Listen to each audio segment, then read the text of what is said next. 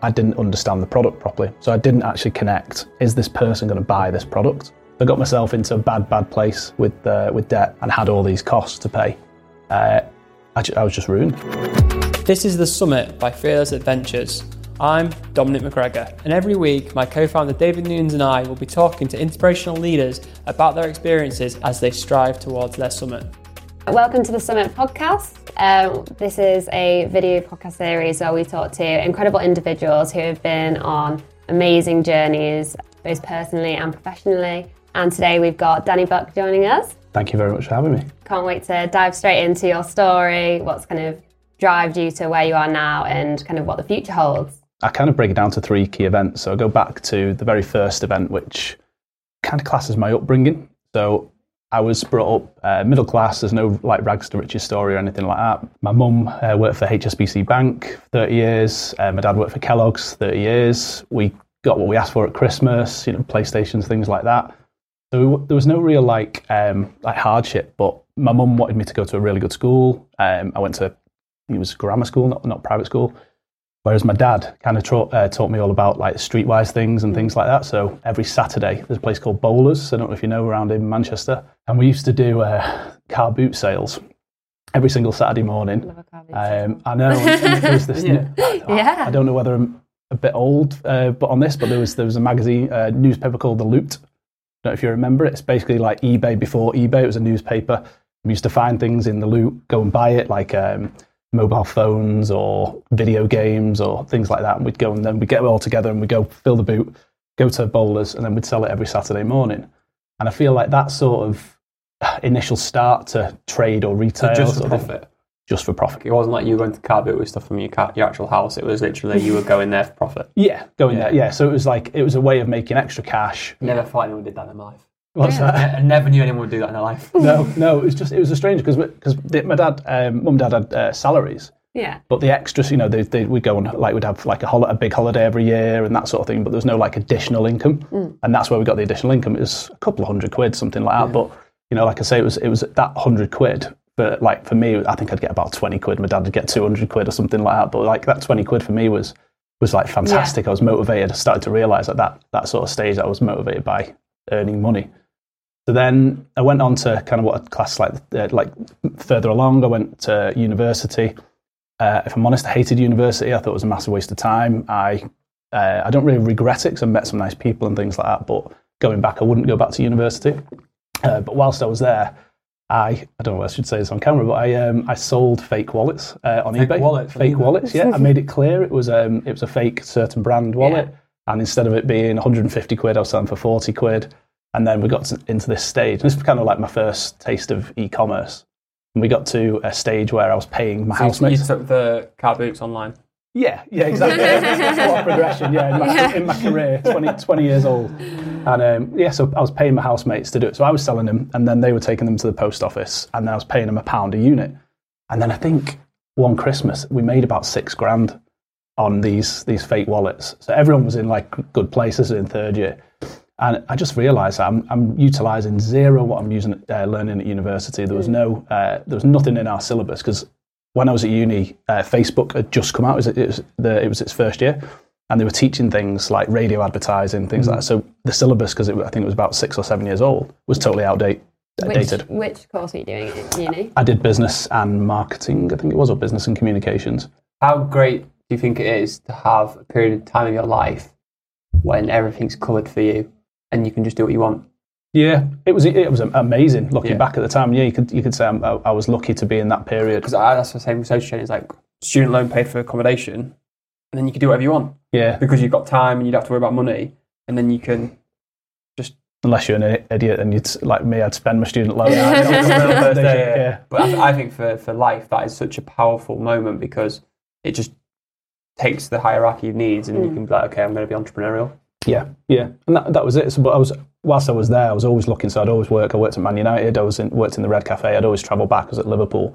I'd always travel back every weekend, try and work. And I was doing the wallet. So I was always trying to earn more money at that stage, and just not really focusing on studies. And that's why I feel that if I wasn't at university at that period of time, I might have had maybe a quicker start. Yeah. University finished, kind of goes on to the second key moment, I'd say, in my life where I expected, coming out of university, I got a 2-2. I expected, though, because I'm a graduate, I'm going to get a job. It's going to be 25 grand plus bonuses, all this sort of stuff. And then I went into the real world and there was no jobs. And I got offered, I think it was 16 grand to do customer support for maternity leave. And I was like, well, got a marketing degree. I should be in marketing, all this sort of stuff. And I couldn't get the job I wanted. I applied for loads of people turned me down. I ended up taking this job, say for 16 grand a year, customer support, maternity cover. And this is a software company. And this was kind of to the point that 16 grand was actually the best wage I'd been offered. So that's why I took this. And what I realised was the girl that I was covering for maternity leave, she was kind of dragging out the full day's work. The full week's work, instead of like what I did. I just got in and I answered all the tickets in 2 days. So I was asking the company for more work, and they said, "Well, why don't you try and upsell some of the customers? It's like support packages and website maintenance packages, stuff like that." And there was like, even though it was like a big software company, they developed software for the NHS. They had a website development division. So web marketing wasn't even a thing. This is when I was 22, so a long time ago, 14 years ago. And there was no such thing as like SEO or PPC or anything like that. So I got into this bit and I said, right, well, I'll for the other 3 days a week, I'll basically just go into the sales team. And I started selling and started like hitting the company's sales target just off support contracts and maintenance contracts. So I was saying to my boss at the time, like, can I go into sales? Can I sell the websites? Because this is what he did. And he was like, well, that's kind of my job, but I'll bring you on the sales meeting. So this girl who was doing support then came back. She then did that, but then I got offered a job in the sales team, which was, I think it was about 18 grand plus commission. So a little bump, yeah. And then we started hitting the sales targets, and I got into this kind of thing where there was a company called Ripple Effect. I don't know if you remember them in Liverpool. Yeah. And they were really so we were based in Ellesmere Port. So they were kind of a competitor, but not. But I was pushing for SEO. I was like, this thing called SEO, it's coming. We need to get involved. We need to start selling these contracts. This thing called SEO is coming. It's crazy. Like, so saying, so you can sell the website and then you get a retainer. And I said, let's. I think I basically built this business plan out to the managing director of the whole software company, and said, I want to do SEO and paid search, and this is going to be the future of marketing. I think this is going to be the take off. And he basically said, I'm not opening the document. It was quite a big document. It was like, I think we needed to hire like a couple of staff, but within no time, like I'd worked out like the staff cost and the revenue I think we'd get. When I presented that document and they said no, in something which I thought was a great opportunity, I think I was 21, just going 22. And he said, no, I'm not even opening it. So I basically went to my manager, who's my brother-in-law, and said, I'm going to leave. I'm going to do this myself. I actually believe this. And he said, well, if you're going to leave, I'm going to leave, because I want to do my own company too. There was myself, this guy called Graham, who's my brother-in-law, and he was my manager. And then there was three staff in this division. And when we went to the managing director and told him, he basically threw his toys out the pram. And then his dad, who was like the chairman, realised, actually, we can't operate without these two people. Let's put a deal on the table to sell it to them. So at I turned 22, I did a management buyout of this web division, and we bought it for about 160,000, I think it was, which to me was like nearly 10 times my salary, sort of thing. We split it in half. My mum and dad gave me 10 grand to it. Graham's dad gave him some towards it. We went to the bank, got 60, and then we basically said, we'll give you this up front, and then the rest can we spread over 2 years. And what happened with that, though, which was quite smart, and I'm trying to replicate that with some of the deals our companies I'm buying at the moment, is you amortize the return. Mm-hmm. So the clients, as long as you keep them, pay for the acquisition. Yeah, and that worked. So we then took that out, created a company called Websize. I was 22, going on to 23, sort of into that year, in debt to my parents. A little bit, it's 10 grand, which doesn't seem a lot, but to mum and dad was loads. Mm. And then moved it forward, created SEO. Off we went. We ended up becoming Europe's biggest Magento e-commerce marketing company. Mm. So that went all the way through 8 years, which I'll get to my next life event, which I think is probably one of the worst moments of my life. But So we basically left me and Graham, brought 2 of the 3 staff over, and then grew that up to 105 staff. But around 6 years into that, I lost interest. Basically, I don't know, just fell out of love with my own company. Said to Graham, don't like it anymore. Let's quit. And I remember him just saying, we started this together. We should finish it. Let's try and build the company into a point where we can sell it. So I was like, well, that seems logical. I had no idea about selling a company. And he's like, well, you can get like X times multiple your profit or X times multiple your revenue. I was like, fucking hell, that's like a lot of money. Okay, let's try and do this. So I got a bit of motivation, but what we needed to do was bring in a CEO. So we brought in a CEO, and it really, really like reignited the business again. It was like I was motivated. This guy had come in, he was fresh, he was brilliant, and he was kind of interesting. And like his processes, he'd built a big business before for sale. And long story short, after about a year, he pointed his finger at me and said, "I don't like you." So I was like, "Well, hold on, this is my business." And it just from the 6th to the 7th year was great. From the 7th to the 8th year, when I left, was horrendous. He'd wait till I went on holiday, write me a big long email about how he hates me, and then I'd come back from holiday, we'd have a big slanging match, fight, and then we'd sort it out for like 2 weeks, and then he'd then send me an email again. He'd never like attack me face to face. It was always digitally, and at moments where I was supposed to be chilling out, so I'd go on literally at stressful time, try to sell the business. I'd go on holiday. We called them love letters in the end. I'm getting these love letters on holiday, and they just like piss me off. And I just decided that's it. So he did the 3rd one whilst I was away with family. Again, like 2 or 3 days into the holiday. Really, really spoilt the holiday. So I got back and just said, "Don't care about the sale. I'm off." I left in July, handed my shares back to the board, and said, "You guys have to grow this company because it's your shares. I'm not selling them. So you just grow it without me."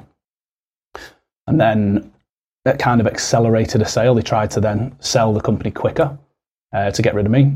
And then in October, they made a deal with me to buy my shares for, I think it was about maybe 700,000, something like that, 700,000.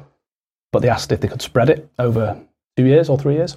So then in January, I got a phone call saying they're putting the company into administration.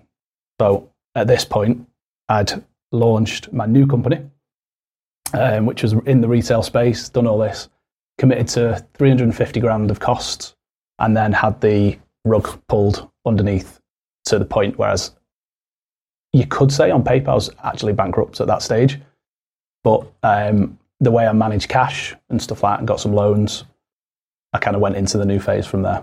Interesting. I think the entrepreneurial journey and kind of what we talked about in terms of the summit and going where you go is, you kind of have smooth paths and then you have kind of turbulent paths. And it's like the more you get over those turbulent situations, the better you get as an individual. So therefore, when it comes to the next kind of challenge, you're actually in a better position to handle it. Yeah. So like you said, the first kind of situation of you trying to buy out the company from the software company, you didn't have no answer to how to get 160 grand, but you figured it out. Yeah. And then next time when you come and you got 350k hole, you go, okay, I'm going to figure it out. Yeah. So that kind of attitude builds over time. So it's really, really impressive. And you're on to Brand Builder? Yeah, from the moment I left in July, I then started planning this new venture, which was, it was actually Circular first, which is a watch brand. So I had a lot of clients. I did all the digital strategy for a lot of the fast fashion brands in Manchester, and I saw like influencer marketing taking off.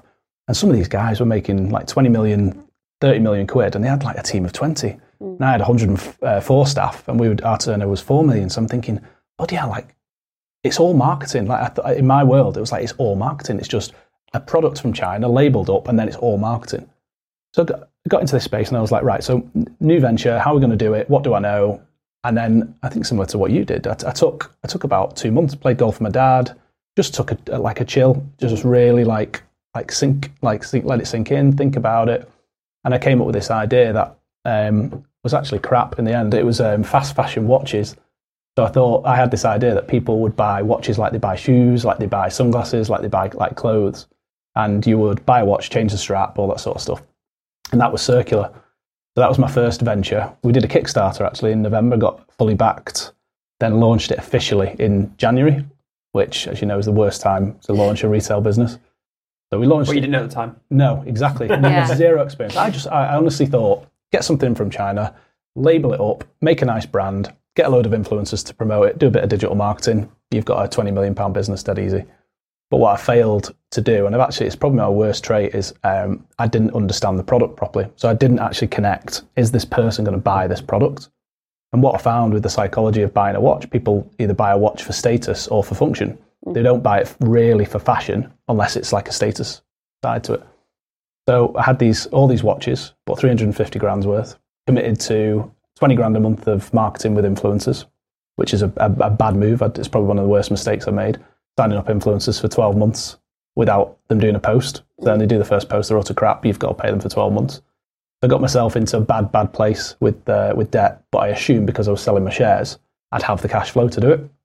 So then when that happened in January and had all these costs to pay, I was just ruined. So what happened was, I mean, this is going to sound a bit opulent, but in October or November, it was my mum's 60th birthday in March. So we paid upfront and booked Mexico there. So then when it came to this point in March where we were going to Mexico, me and Amy went to Mexico. So even though we were in this bad financial position, we were going to Mexico. It sounds stupid, but it was already paid for. But on that holiday, we really had just great moment as we've been married now for nearly 18 years, but we had just a great couple moment. And I remember we said, right, what are we good at? So I decided I was going to go back into consultancy. And this is where Brand Builder came from. So I was going to do Brand Builder plans. I was basically going to do people digital strategies and sell them for 250 quid a go.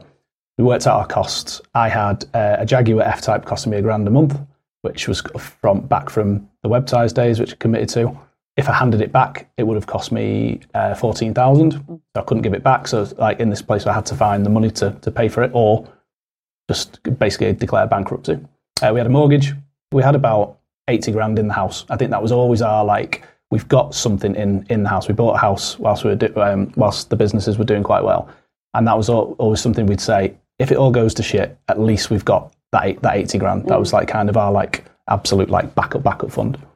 So we worked out, I think our costs, as well as that being able to live and repay the debts, were about 5,000 a month. That's what we service. We got a couple of credit cards, and then at certain points we used to pay for food on the credit card points. We'd translate the points into Marks and Spencer vouchers, and then go to Marks and Spencer and get our food. So we had quite a nice financial plan. But one of the ideas from Mexico, Amy came up with this business. So she's had e-commerce businesses before, nothing major, just a handbag brand, and then she came up with an idea for a jewelry brand. And she's always been passionate about animals, animal charities, things like that. So I thought, well, what if we linked an animal charity to a jewelry brand? And this wasn't really being done at this stage. I think there was a couple. There's a company called Pura Vida. There's an ivory an elephant one, but I couldn't name one that was actually around. I remember watching ivory ella grow. Yeah, yeah. So Twitter guys, run Twitter brands. Is that right? Yeah, Twitter. A guy called Ryan. They run Twitter pages. Smart guy. Yeah. Yeah, so he's doing really well now. Yeah. But there wasn't really anyone doing it, so we thought, right, so let's connect. This will create a niche. And I always used to talk about micro niches and stuff like that, which is like a Seth Godin sort of thing. So we went, right, so we're going to do women's jewellery, and we're going to do an animal charity, and let's give it a go. So let's do really low price stuff. And what we worked out, instead of the circular one, which was basically me trying to prove that I could make a big business, and there was loads of ego involved in that, and that's why there was so much cost. Let's strip it back.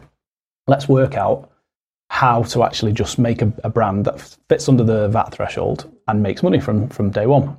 So I think we aimed for it to make £2,500 profit a month, basically.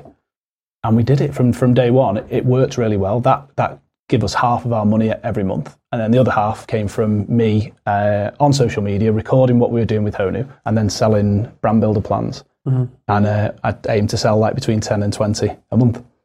And then off the back of that, people started asking me to do consultancy. And then before I knew it, we had I think it was about 8,500 a month we were making. So we're paying the debts, we're servicing the debts, and off we go. So if you think at this point in time, we've got Shop Honu, which is the women's jewellery brand. We've got Circular, which is still going because now my ego's damaged. I can't be seen to let Circular drop. So we're keeping Circular going, funding that debt. We've got Honu bringing in a profit, and me recording myself on social media talking about this to try and get consultancy deals. from that point, a guy called Alex Cannon, who's now my business partner, saw my philosophy on building brands and the way we did it, and pitched me a men's jewelry brand, which wasn't really a thing. And we sat down, went to Nando's, and he basically told me all about this stuff. And I was like, great. I thought he was after free advice. Just kind of like switched off a little bit. And then he said, so do you want to do it with me? I was like, what? And he said, a men's jewelry brand. I was like, oh, me? You want to do it with me? Oh, right. Wow. Okay. How could we do that? Then went back to Amy, said, she's like, we should just try it. Like, we know that jewelry's profitable. Why not give it a go? So we pulled it all together, come up with the name Crafted, launched with just 2 products. And then the day we launched, we made 10,000 quid. I was like, at that point, day one. Yeah. You know, where was the aim for the summit? Where do you think you were going to get to? In my notes, I wanted, got notes. Yeah, to sell a brand for 5 million. Yeah. And buy a vineyard. That was my goals. Yeah. That was my goals. Yeah. No vineyard yet, though. No vineyard yet. No. I could do it. Yet. Yeah. Is that still the aim? I think so. I think I'd kill myself on it though. Like, free wine on tap. My God. Can't drink the product. That's the secret. Yeah. No, we've talked about it. Amy would like to attach an animal sort of thing to it if we did it. Yeah. So there's loads of stuff that she wants to do, like something in maybe Santorini and attach Donkey Sanctuary and stuff like that. So with Brand Builder, you kind of recently been named in Sunday Times Fast Track. Yes. Yeah. That was it? It was 15th, I think. 15th, yeah. What were your guys? One of our businesses, Pet POS, was 16th. Yeah. I did text that morning and said, "Oh, you beat us by 1 place." I thought it was the other way. Around when I was reading it. Yeah. I saw it. I was like, oh, I knew it would be close. Yeah, I knew it would be close. That was 4% in it, wasn't it? Yeah. So that was unexpected, totally unexpected. Just got asked to enter, and then I just assumed we'd be like 100 or 90th or something like that. I didn't expect to be in the top 20. That was like a proper shock. Probably my best achievement today, I think. Like, obviously, through kind of everything you've gone through, you know, there's adversity, there's kind of massive peaks, there's real downtimes. You know, like you say, having to speak to your wife about a financial plan for the future and the risks you're taking, you know, is part of the entrepreneurial journey. Where do you want to go to? Where do I want to go from here? Yeah. Any industries that you've not tapped into yet that have caught your eye? Or we talk about it a lot at this point because, you know, my goal was always to like be a millionaire. And then it's stupid putting a numerical value on a goal, because when you hit it, that's when I feel you start, you know, I'm quite lucky. I've never really felt like depression or anything like that. But I feel at this point now, like I've hit my goal. So now what? And it's that is a struggle. I know it's like it might seem like a very nice problem to have, but when you lose purpose, I feel that's the point where motivation really dips. So we're in a point now where, you know, we've achieved it. Like, what is it? And I feel that what we want to do now is now we've created some wealth for ourselves, like to create wealth for the people in the business, family members, and extend that out so that other people can have good lives as well. So we talked about that. But I think for me, it's, you know, what is my Champions League medal? And we have a brand, Crafted, which is leader in its class worldwide now. It's the fastest growing men's jewelry brand in the world. So, you know, is that I look at e-commerce brands, because I've been in e-commerce. That's all I know, really. Football, e-commerce, and wine. I'm really boring other than that. So, like, what? Good question if you know football well. Yeah. I know. I used to know football well. So it comes down to that. I think where do I go from here? What do I do next? And for me, I feel like my Champions League medal is a case study in e-commerce, like a Movement Watches, a Pura Vida, a big exit, which creates enough wealth for the people that have helped it to get to this point. Everyone will be rewarded from it. But, you know, I'm at a point of, you know, I've made more money than I ever thought I would make. So I'm happy on that respect. It's now about continuing through purpose and making sure that there's something to keep me motivated. And you'll have a nice glass of wine from your vineyard that day, will you? I will, yeah. And just toast it. That's it, yeah. Still. Look back to those moments when you thought it was never going to happen. Yeah, exactly, yeah. That'd be lovely. What kind of advice would you say has been key throughout the whole process? Any that's been consistent, or that you would give to other entrepreneurs who are aiming for the same summit? Yeah, so there's only one which when I'm asked that question, that I really focus on.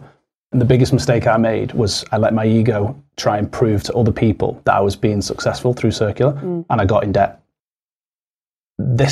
Any brand that I'm starting now, or any brand starting that wants to do it, focus on profit. Really, really establish a proper business first and grow from there. It's so crazy. That's like, yeah, basic. It's so crazy that how basic it is and how people don't listen to that. Yeah, I know. They just let ego get in the way. They want to look successful, Growth. And people aren't, like raise big money, spend a lot of money, buy revenue, lose money. I don't think it's not cool to say we made 10 grand profit last year.